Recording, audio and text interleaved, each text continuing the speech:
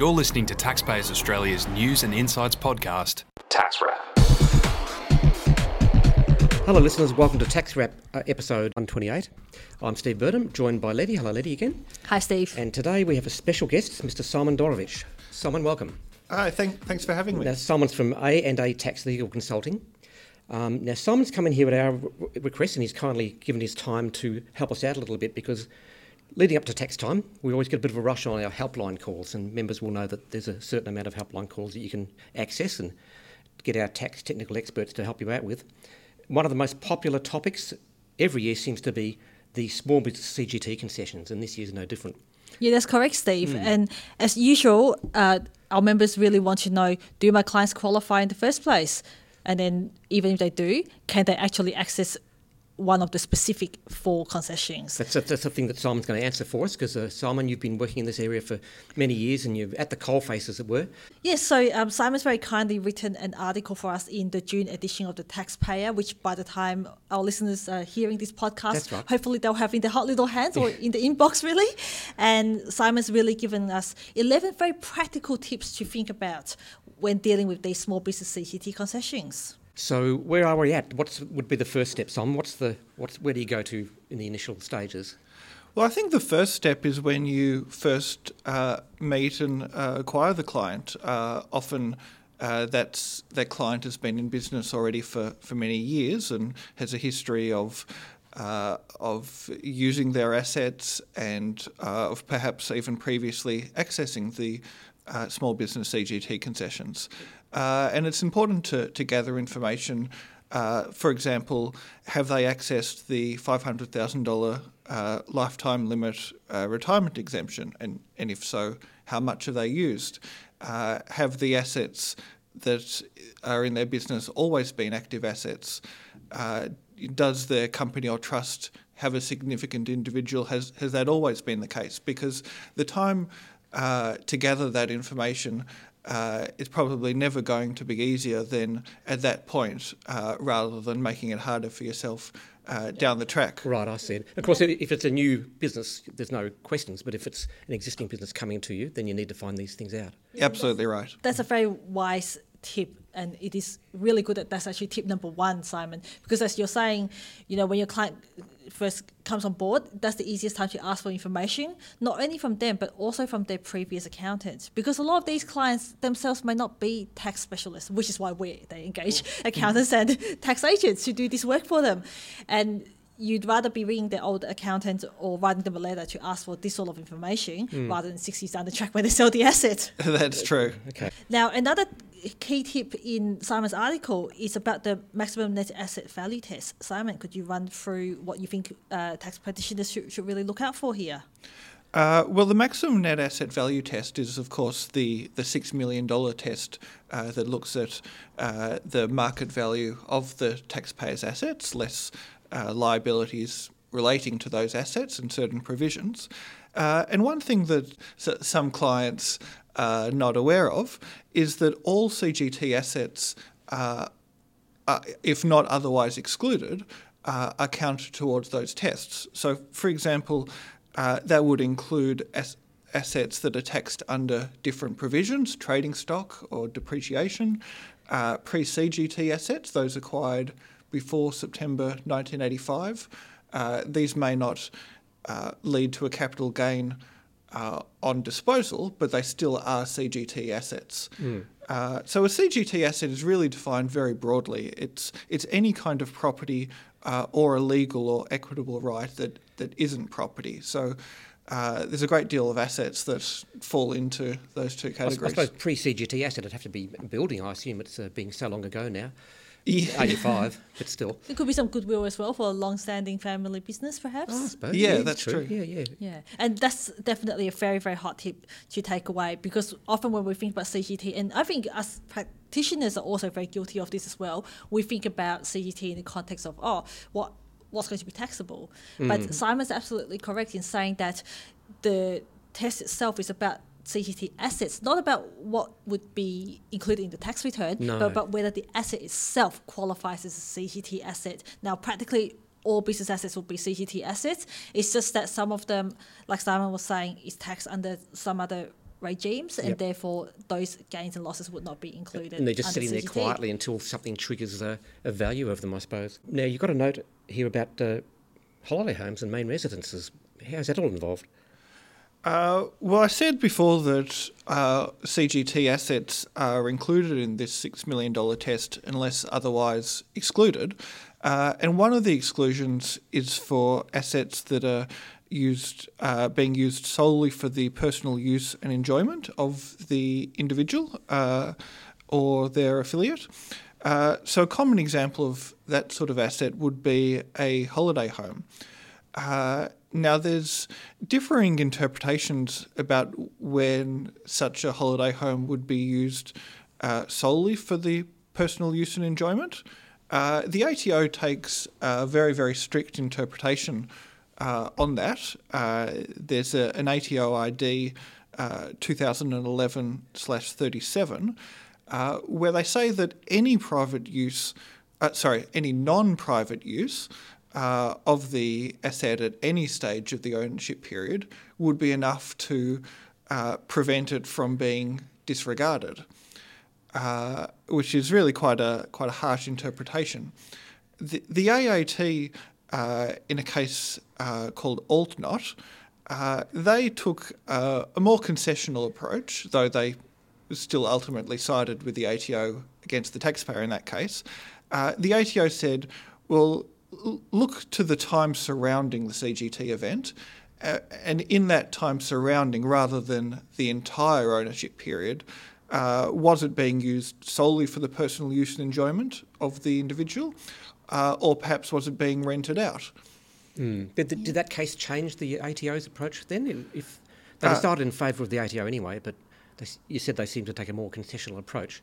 Did that change things for the rest of us? No, it didn't. The ATO came out with a decision impact statement following that case and didn't appear to adjust their views at all and haven't updated the ID that I referred to earlier. Yeah, I suppose with these things you always have to take it on a case-by-case, asset-by-asset basis as well. So Steve, you're mansioning by the beach. Yeah. If you're just keeping it empty 11 months of the year and you just use it during your Christmas holidays and you suddenly decide you'd like to rent it out during the school holidays for the other 9 months of the year or what have you, then you'd have to have a very good think about whether that mansion by the beach needs to be included in your net asset value test. Oh gosh, it might take me over the cap and the threshold and all the rest of it. Who knows? Well, now the ATO they don't always play the bad guy. There is another ruling where they have taken a much more generous approach,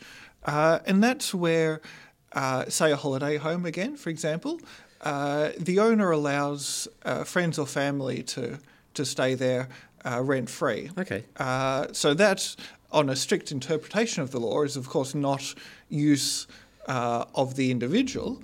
It's use of their friends or family. Yep. But the ATO will accept that as long as rent is not being paid to the owner or to the individual, right, that it can still be a disregarded asset. Okay, so if you're generous and let someone use it, you're okay. Yeah, even if you ask them to cover some costs, for example, for utilities. Oh, like running costs of things. Yeah. Okay. Yeah. That's So it looks like we've got a holiday sorted, Steve. Oh, We'll right, yeah. Rent-free at your your beach mansion. There's no rent, but there's cleaning and could be right to get the cleaning done. That's right.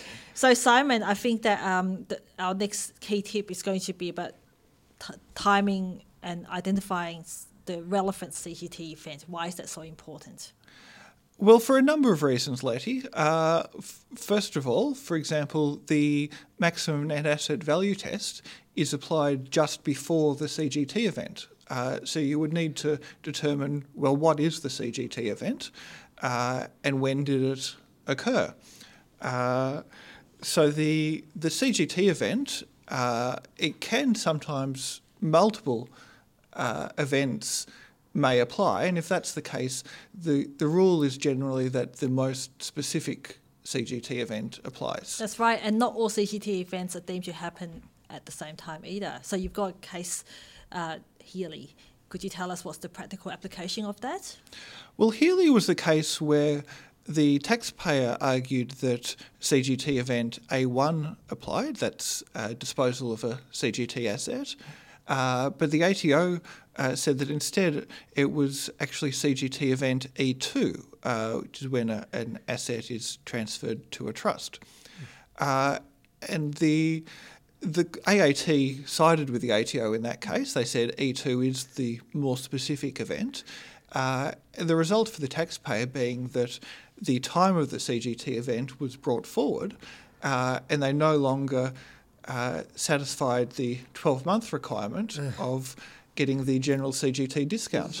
So Simon, sometimes in these CGT events, it's not as plain vanilla as I hand over money to you and you give the assets to me straight away. Sometimes there's quite a process with heaps of paperwork.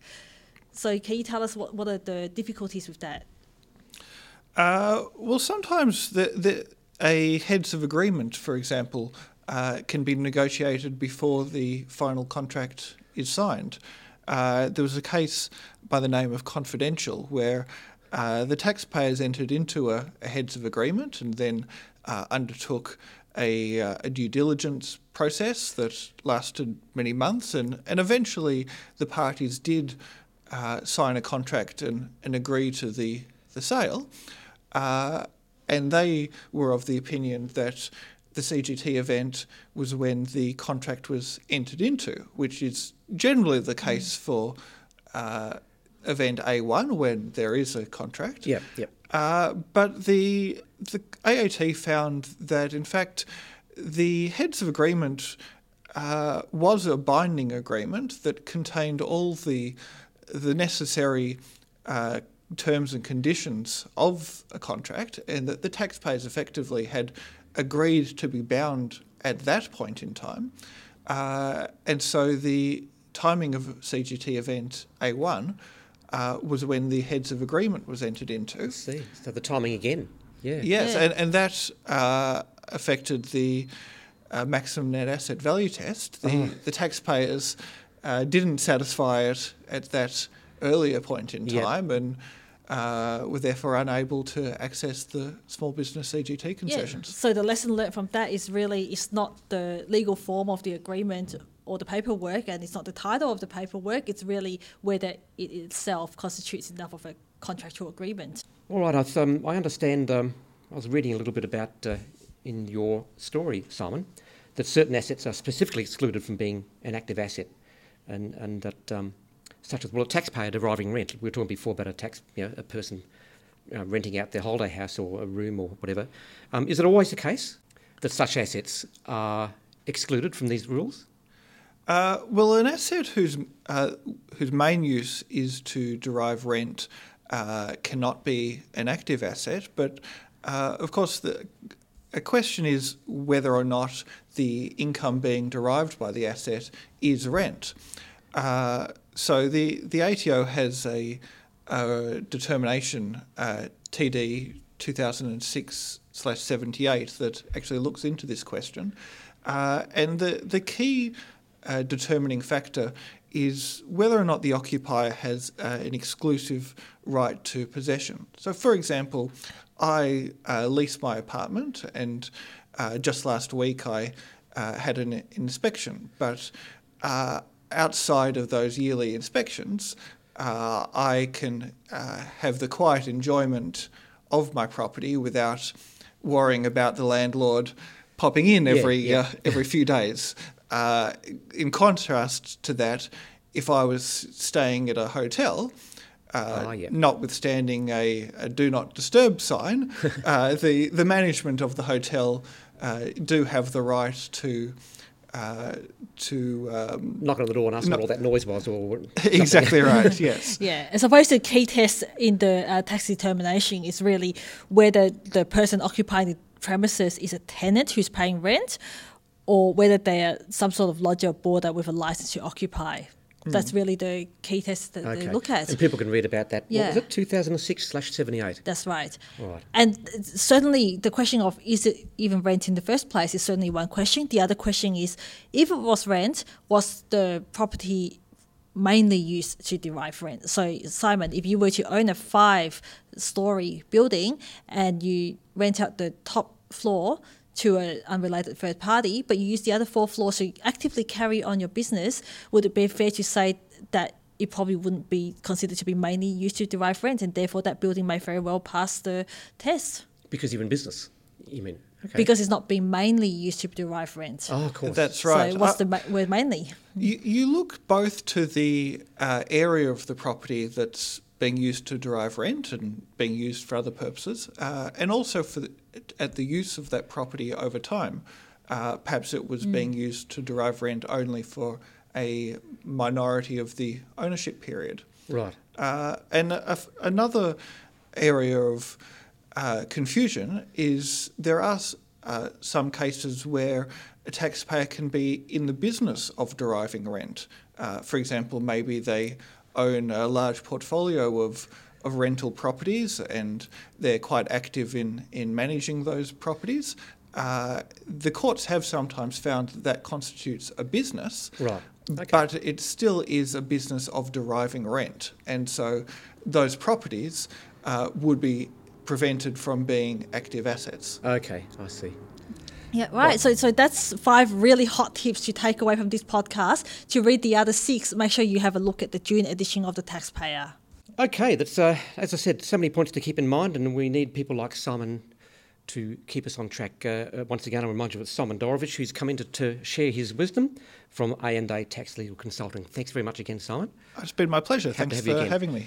And thanks again, Letty. Thank you. Goodbye, listeners. See you next week.